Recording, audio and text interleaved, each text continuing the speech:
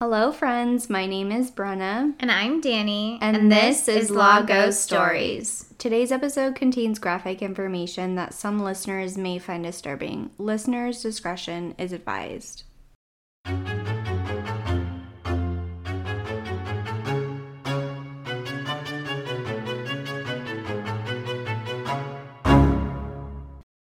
Welcome back, you guys. Episode 6. I hope everyone is having a spectacular Monday, and I want to say thank you so much for all of your support you've shown us so far. Yeah, definitely sending you guys all those good vibes for Monday. We know you need them. We need them as well. And we are so appreciative as we grow and learn this crazy podcast world that you guys are growing with us and showing us lots of love. So we really, really appreciate it. As this month is May, we're going to continue on the theme of mental health awareness and keeping that open and candid conversation about it. So that way, if you or someone you know is struggling with it, and just kind of helping one person will make a difference for all of us. We want to make sure that what we're putting out there and how we're promoting our brand is going forward with things like being open and Candid, good word, with mental health and making it less stigmatized. Absolutely. And in my last episode, which was episode 4, I was telling you about the Linden Lake skull and the horrendous murder and aftermath of Tina Mott. As promised, I wanted to tell you about this case, which was located on the same street as the home that Tina was murdered. Again, the crimes are in no way connected other than in proximity, but I did think it was a crazy coincidence. So let's get into it. Let's go. But before I do, I want to let everyone know that on top of the gruesome details of crime scenes and murder, today's story also contains talk about suicide. If you feel this may trigger you in any way, please stop here or I will provide a warning before I mention this in detail, so you may skip ahead. Now, I also want to add that while doing the in-depth research for this case, I did see some conflicting information regarding James Rupert's date of birth and a small difference in the time sequence of the murders. I tried to piece this together as well as I could from the most reliable sources I could find. I just wanted to throw that out there in case any of you were sneaky and researched this case beforehand, as after I mentioned it in episode 4, or were already familiar with this case. Okay, now let's get into it. Yes, girl, let's go. It was Easter Sunday, March 30th, 1975 in Hamilton, Ohio, where James Rupert would murder 11 members of his family, seemingly without much warning as well. James Urban Rupert was born April 12th in 1934 and had one older brother. Like so many other violent offenders that had difficult and abusive childhoods, Rupert's was unfortunately no different. It is said that his mother, Charity, referred to James as a mistake, and after James was born, she always complained that she wanted him to be a girl. James grew up knowing all of this as it was spoken towards him and around him. His father, Leonard, a violent man, was also known to have a quick temper and made little effort to acknowledge or spend time with James and his older brother, Leonard Jr. So I did want to jump in here. I just want to clarify, his mom's name is Charity? That's correct. Okay. I was also recently listening to a podcast on serial killers' childhood before they kind of conduct all their acts. And I just wanted to note that like well over 90% have abusive childhood. And it's extremely rare to have someone that has a quote-unquote normal childhood to grow up to be a serial killer. So I think that's like really great that you mentioned that because it does play a factor. Oh, sure. Yeah. And I'm always curious. Like the first thing I look into when I hear about like a gruesome case is what was their childhood like? Yeah. How were their parents? What was their relationship with their parents and their siblings? Yes. Exactly. In 1947, Leonard Sr. passed away. Leonard Jr. was 14 years old and James was 12 at the time of their father's death. Quickly, Leonard Jr. would become the head of household, and according to James, his brother would pick on him frequently. It is said that James did not do well in school as he did not have good grades and very little friends. James was also smaller in stature and would grow up to only be 5'6" and weigh 135 pounds as an adult. And that's not to body shame anybody here, okay? But I just want to let it know that he is very small. He has this persona of like a small guy who, yeah, he would get bullied, but kind of polite and quiet. Okay. And I did want to see, is it just the two of them? The two children, yes. Okay. Mm-hmm. Which, yeah, I kind of thought that as well. Like, there's only two of them, and it's, you know, back in like the 30s and the 40s. But yeah, just the two. Now, here is where I will mention suicide, so please skip ahead to the 8-minute mark if you feel you may be triggered. The study I have linked in the description box below is also extremely graphic, so please be advised. When James was 16 years old, he was so unhappy that he attempted to hang himself with a bedsheet. According to the study, quote, Trends of Suicide in the United States during the 20th century, end quote, the suicide rate for 1950s was 11.4 per 100,000 people. The third highest cause of suicide was by hanging, right after poisoning, and the data shows that males disproportionately outweighed female deaths. Again, out of 100,000 people, the rate of suicide for males was 17.3, whereas females were 4.9. One of the risk factors for suicide in youth is, quote, interpersonal conflict with a lack of family support, end quote. Now, I am no expert by any means, but I can definitely see how James was struggling and had very little family support. Even though we know that later on in life, James will commit heinous acts on his innocent family members, I can't help but wonder what, if any, change would have occurred with James if he received the help that he so desperately needed. Yeah, I think right now, especially in the time period we're living in with everything that's so uncertain and what's going on, I think it's really important to kind of have the conversations that are hard, but it could honestly save someone's life. Because, I mean, if he had gone all the way through with this, if there was somebody that he could have talked to or something like that that could have helped, I think it's important to know that it's okay to not be okay. You just need to make sure you're taking the steps to become okay again. Like, no one is gonna be 100% themselves every single day, and I think knowing that and being able to kind of be aware of that and have open conversations with people really helps kind of take some of the stigma away from suicide and kind of put those people that are contemplating those thoughts in a spot where they can seek help instead of being afraid to share that experience with others. Absolutely. They can see more than just how they're feeling now, because I think that's a really big struggle when you're stuck in that dark place. It's hard to see anywhere past that tunnel. Yeah, exactly. As James grew up, his relationship with his brother continued to worsen.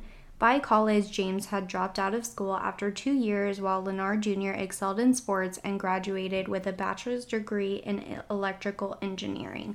On top of this, Leonard Jr. actually married one of James's few girlfriends he had in life, and they would have 8 children together by the time of the murders. So, are you telling me that his brother married one of his ex-girlfriends? Yes. Oh my god. One of the few girlfriends he had. Yes. Yeah, so talk about a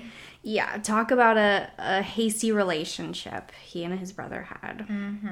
Now, by the time James was an adult, he found himself still living at home with his mother, unemployed and owning large sums of money to his brother after he lost his money to the stock market in 1973. It is said that his mother, Charity, had also threatened to evict him shortly before the murders as well. Huh, that's kind of ironic. Yes. On March 29th, 1975, the day before the murders, witnesses recall seeing James shooting tin cans along the banks of the Great Miami River in Hamilton. James was a gun enthusiast, precise marksman, owned several guns, and was a recreational shooter. Wanda Bishop, an employee of the 19th Hole Cocktail Lounge, recalls talking to James later that same night when he came into the bar to drink. This was a common occurrence for James, so his presence wasn't all that unusual, but his behavior that night was. Wanda stated that he seemed depressed and was talking about needing to, quote, solve a problem, end quote, after explaining how his mother had been nagging him incessantly and threatening to evict him. He left the bar at 11 p.m., but later returned. Wanda asked James if he had solved his problem, and he said, quote, no, not yet, end quote. and stayed at the bar drinking until closing, which was around 2:30 a.m. Now, I don't know about you, but this seems like the wheels had been turning in James's head before the murders, however vague this statement was, but what do I know? Yeah, that's what I was going to ask. Like, was this premeditated, or kind of did he just snap and everything fell into place that happened? Yeah, so, and that's another kind of debate. We'll wait until, the trial, but I definitely had a premeditated notion in my head for sure. Mm-hmm. Yeah, especially what we did get from their conversation at the bar. Like, I didn't solve it yet. Solve what? Yeah. And he had gone on and on about how his mom was, annoying him and gonna kick him out, and he needed to solve this problem, as soon as possible. Exactly. So, March 30th, Easter Sunday, Leonard Jr. and his wife Alma brought their 8 kids to spend Easter with their grandma Charity and their uncle Jimmy, which is what they called James. Still upstairs, James slept off his long night of drinking while the kids hunted for Easter eggs in the front yard. Around 4 p.m., James woke up and recalled hearing his family downstairs and the smell of sloppy joes. The kids were in the living room playing and eating with their prized possessions, while Charity, Leonard Jr., and Alma were in the kitchen preparing food. Earlier in the day, the children had spent time with their mother's side of the family, so this wasn't a formal Easter dinner they had planned. I think it's interesting that he notes the smell of sloppy joes. Yes. Like, that's so random. Yeah, and that was pretty much again, I had some conflicting information, but the sloppy joes was in every one of them, so. Yeah, I feel like when we are doing the research for these cases, I find it interesting on some of the stuff that they, definitely recall, and then other things, completely black out major portions of something that you would feel like they should remember. Yeah, exactly. At 5 p.m., James walked downstairs to visit with his nieces, nephews, brother, and sister-in-law. The adults were chatting about politics and the stock market when the conversation took a sour turn. When Leonard Jr. asked James, quote, "How's the Volkswagen?" end quote. James glanced at his brother, then marched back upstairs angrily. He then loaded 4 guns and prepared for a massacre. Can we backtrack? What about the Volkswagen would upset him this badly? So I had to do quite some digging on this Volkswagen because honestly, I was typing it up and I was like, we don't know anything about the Volkswagen. And I found out later. So let me tell you about the Volkswagen. So we would later find out why this simple question angered James so much so to kill all 11 members of his family that day. According to a psychiatrist at the trial, James was convinced that his brother had been purposely sabotaging his Volkswagen. Anything from broken windshield wipers or a loose bumper to a destroyed carburetor. Now, we don't know if Leonard was actually causing the damages to James's car, and well, we'll never actually know, but the one thing we do know is that James believed that his brother was the cause of all of his recent car issues, and this had brought him back to the hasty relationship they had as children. Oh, wow. That's intense. Yeah, so I mean, kind of put it in perspective, everything's going wrong with James's life, what he feels, He's unemployed, he has a lot of debt that he owes to his brother, which is already a sour relationship, and now he thinks his brother is ruining his car, which would be the one thing to kind of get him back on his feet, so. Yeah. Now around 6 p.m., James stepped into the kitchen with a .357 Magnum in one hand and a .22 pistol in the other and began shooting. He shot his brother Leonard first. He then shot his sister-in-law and then his mother.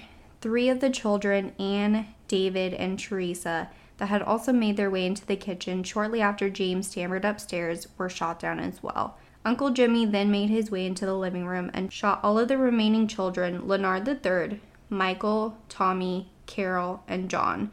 The shooting took less than 5 minutes in total. Oh my gosh. James then waited 3 hours to call the police to report, quote, "There's been a shooting," end quote. He waited outside, still dressed in his Easter best, except for with blood spatter from head to toe. When police arrived, they were shocked because this wasn't just a shooting, it was a massacre.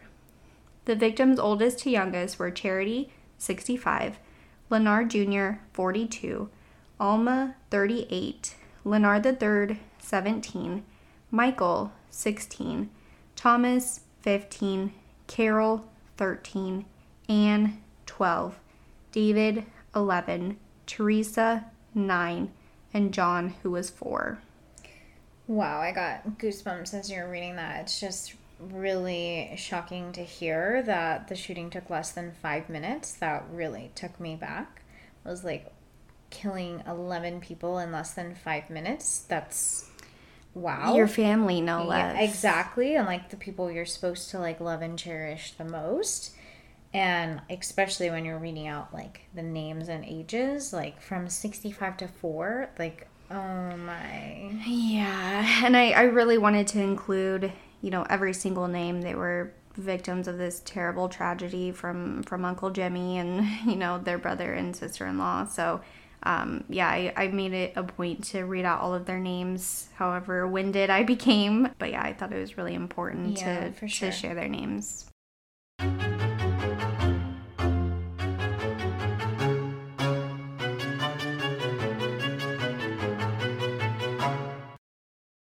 It is said that as police walked through the carnage, they found it difficult to not step on limbs or torsos in the small kitchen since the kitchen was littered with the victims.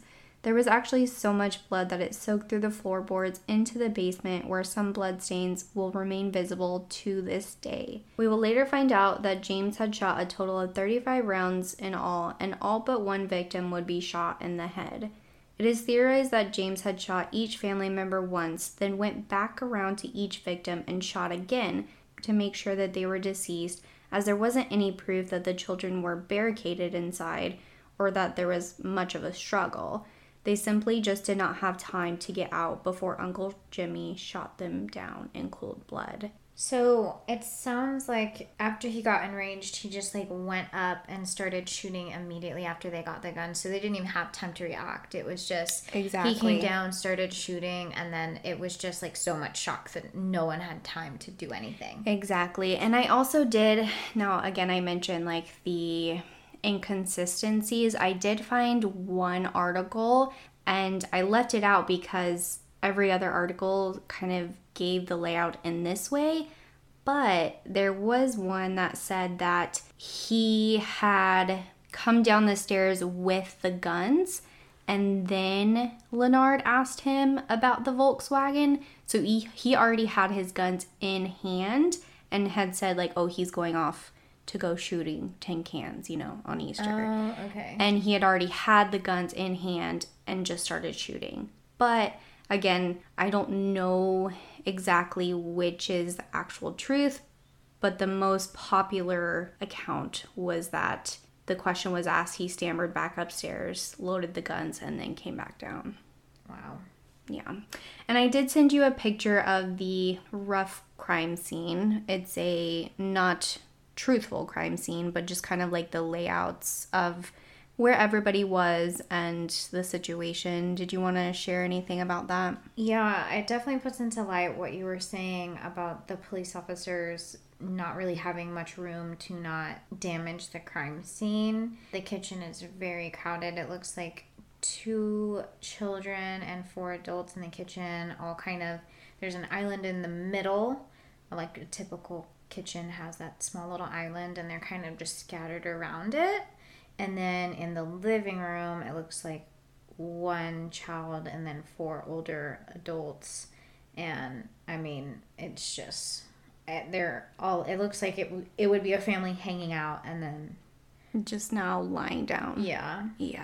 We don't know exactly what James did in the 3 hours after the murders, but police noted that everything seemed to be perfectly placed around the house, and there was no evidence that Rupert attempted to flee. James Rupert was charged the same day on 11 counts of aggravated homicide. While police were pleading for a confession, James refused to talk. Police noted that James would be able to earn $300,000 from inheritance if Rupert was found not guilty by reason of insanity, which was exactly his plan. Meanwhile, at the Rupert's Catholic Church, all 11 caskets were neatly lined wall to wall in a devastating funeral service. In the small town of Hamilton, Ohio, locals were all completely baffled that this crime took place, and everyone was following the heinous crimes in the media. So I was really going to ask about why he just stood there, or whatever he did in those 3 hours, and was still there, was the one that made the call. But I guess it kind of makes more sense now that he's trying to go for reason of insanity. It would be really interesting to know, not that we'll ever know, but what he did within those 3 hours and kind of piece that together. Because I feel like that's a large chunk of time to just sit there and stare at 11 bodies on the ground. Yeah. But, I mean, it's also not normal what he was doing, so. Exactly, yeah. I mean, I hope he wasn't chilling and just, like, lounging on the couch. But, yeah, like you said, we'll never know. And the reason why those blood splatters are still in the house on the baseboards is because he let the bodies just sit there and I thought it was also really interesting when you said not only did he shoot everybody one time, but he went around again to make sure they were dead and shot them again. Yeah. So, and that also is like how, I don't know much about like the insanity defense or anything like that, but that would seem like it was purposeful more than, just, I feel like I shot out of anger. Exactly. No, you went around again. Yeah, I feel like insanity is more of like going through and just shooting everybody, getting out of the house, kind of going off, not knowing what's going on. Kind of like blacking out. Yeah, like he not only took the time to kill everybody, but went around again to shoot them and then sat there and waited. Yeah. Because the death penalty was not active in Ohio during 1975, James Rupert was convicted of 11 counts of first-degree murder and was sentenced to 11 consecutive life sentences by a panel of 3 judges. James appealed the conviction and claimed he would not have received a fair trial in his hometown. The judge reviewing this appeal agreed, and he was given a new trial. During his second trial, which took place 125 miles north of Hamilton, a second panel of judges found Rupert guilty of 2 counts of murder for his mother and brother, but was acquitted on the other 9 murders based on insanity. The sentence was the same, though, life in prison. Over the years, Rupert has been denied at all of his parole hearings, but his next parole hearing is scheduled for 2025. I'm pretty confident that he will also be denied if he makes it that long, since he's now in his late 80s. Yeah, I'm actually really shocked that they granted him a new trial. There's a lot of things within his trial that would be damaging to his case, but it's pretty clear what you did, dude. Yeah. So I am really shocked at that. But what I don't understand is, like, okay, you were sane to kill 2 people, but insane to kill the other 9. It's not like these were split up. It's not like they were done separately. So I don't understand that. Yeah, and I did see something that said his new defense lawyer had spent money out of his own pocket to pay for psychologists to kind of testify at the second trial, like over and over and over again, and kind of just go through like his mental state. And that also didn't make sense to me. Is like, okay, I guess you could say I was only mad at my mother and my brother, but since I had already shot them, I just saw people and started shooting. But yeah, everybody else was just there. Yeah, and it was just not a reflex, but just, I don't know, it would be really interesting to kind of hear their thought process behind that, because I don't know how that works. I don't know how that even makes sense, in my opinion. Yeah. But, I mean, obviously there's a whole piece that I'm not seeing, so. Well, and again, I don't know much about the insanity defense, but from what I thought it was just if you didn't know what your actions were during that time, which it seemed like he did, because he shot them all except for one in the head. Yeah. It's like you were taking aim. Yeah. Yeah. Doesn't make sense to me. But now, for the home where the massacre took place, it is still standing, and it's become an unofficial attraction for school kids or paranormal investigators looking to get in. As of now, none of the previous homeowners have allowed tours or film crew inside, but that doesn't stop people from trying. In an article by Maxim Alter for a local newspaper in 2014, the current owner was interviewed about how she felt about the home's history. Owner Cinnamon Baker bought the house in 2008 and explained she hasn't experienced anything abnormal or unusual. And for the visible bloodstains in the floorboards I mentioned earlier, Baker isn't fazed by it. She says that the home is like any other home that has history, and quote, this one just happened to have a history everyone knew about, end quote. So this person's name is Cinnamon Baker. I just want to clarify. Yes. So that is the name she used in the article. I didn't check up on her, birth certificate or anything, but Cinnamon Baker. She wasn't baking, it was Cinnamon Baker. Okay. Now, I can only imagine how difficult it would be to sell a home with a history like that, but it seems like the past few owners have really embraced the history in the most respectful way possible. And I really hope that it never becomes a glorified murder house attraction. Both homes, Tina Mott's and the Rupert's family addresses, are widely available with a quick Google search, but if you ever find yourself in Hamilton, Ohio, please don't knock on their doors in search of blood or bullet holes, which many people have done, by the way. Personally, I don't think I could live in a home where a violent crime has taken place, but what do you think, Danny? I don't know. I go back and forth because I'm big, like, just because that happened to them doesn't mean it's going to happen to you or something like that, but this was brutal, and it's like, being able to see that's like, I know it doesn't happen to you, but I'm sure that has to have some sort of mental toll on you, like seeing that every day. Absolutely. And I think it all depends on like how it feels, not to sound like flashy or something, but like I feel like it's all about the energy of the space. Like if you can feel a heaviness, then I think it would be really, really hard. Also, I'm definitely the type of person that if I hear something, I'm like, somebody's breaking in, or like I'm very paranoid. So I think for me, knowing about that history, the first thing I would think about is like ghost, even though, again, never seen a ghost or anything like that. Yeah, I feel like that's a really good, like, if I was there and I felt okay and safe in that space, then like, I mean, I feel like any home buying or wherever you're going to live, it's about how you feel while you were there. Yeah. So I think that would just go to this as well. Like, if I felt okay and safe in this space, then let's go for it and get after it. But any bad juju my way, I'm out. Absolutely. And actually, fun fact is Cinnamon, when she had first, signed the contract and everything, she didn't know about the history until somebody mentioned, like, hey, have you ever heard of James Rupert? And she was like, it sounds familiar. And she Googled it, and literally the first thing that comes up is the address, which I didn't want to, like, keep saying, But she was like, oh my gosh, like, let me go back and see how I feel. And she said, she didn't feel any different. She didn't feel this heaviness. And so she just decided to keep going. Well, I feel like especially in that situation, if she didn't know and then really wanted to go forward before, I don't know if after finding something out like that, if I would change my decision too. It's because it's like you've already gone that made far. This your home, like you're planning. And exactly. Where's the couch gonna go? So I feel like that's different than walking in like, oh, and by the way, 11 people were murdered by a family member here. Yeah, and so I don't know if this is just state law, Ohio state law, or just at the time, but the realtor didn't have to disclose unless she asked.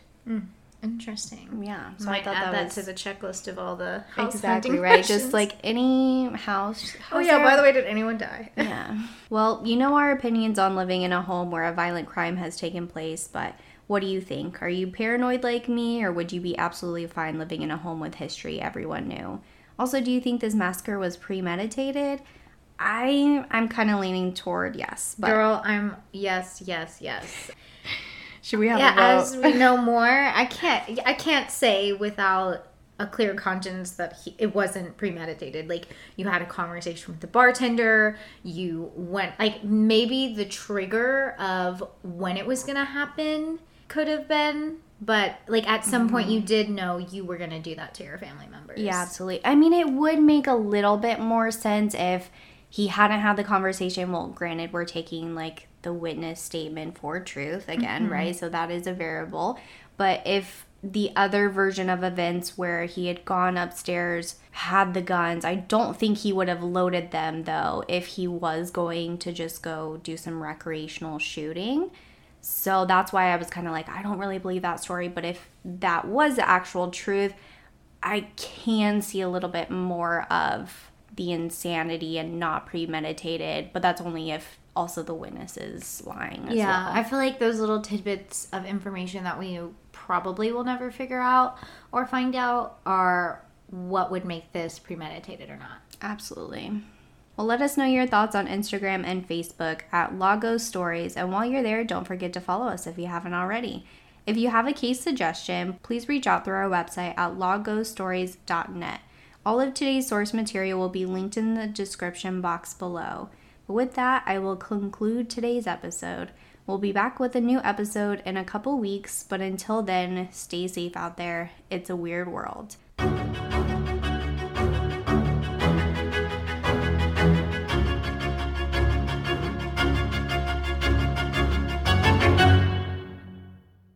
Thank you to Alexander Nakarada for allowing us to use his sound, Nightmare, for theme music.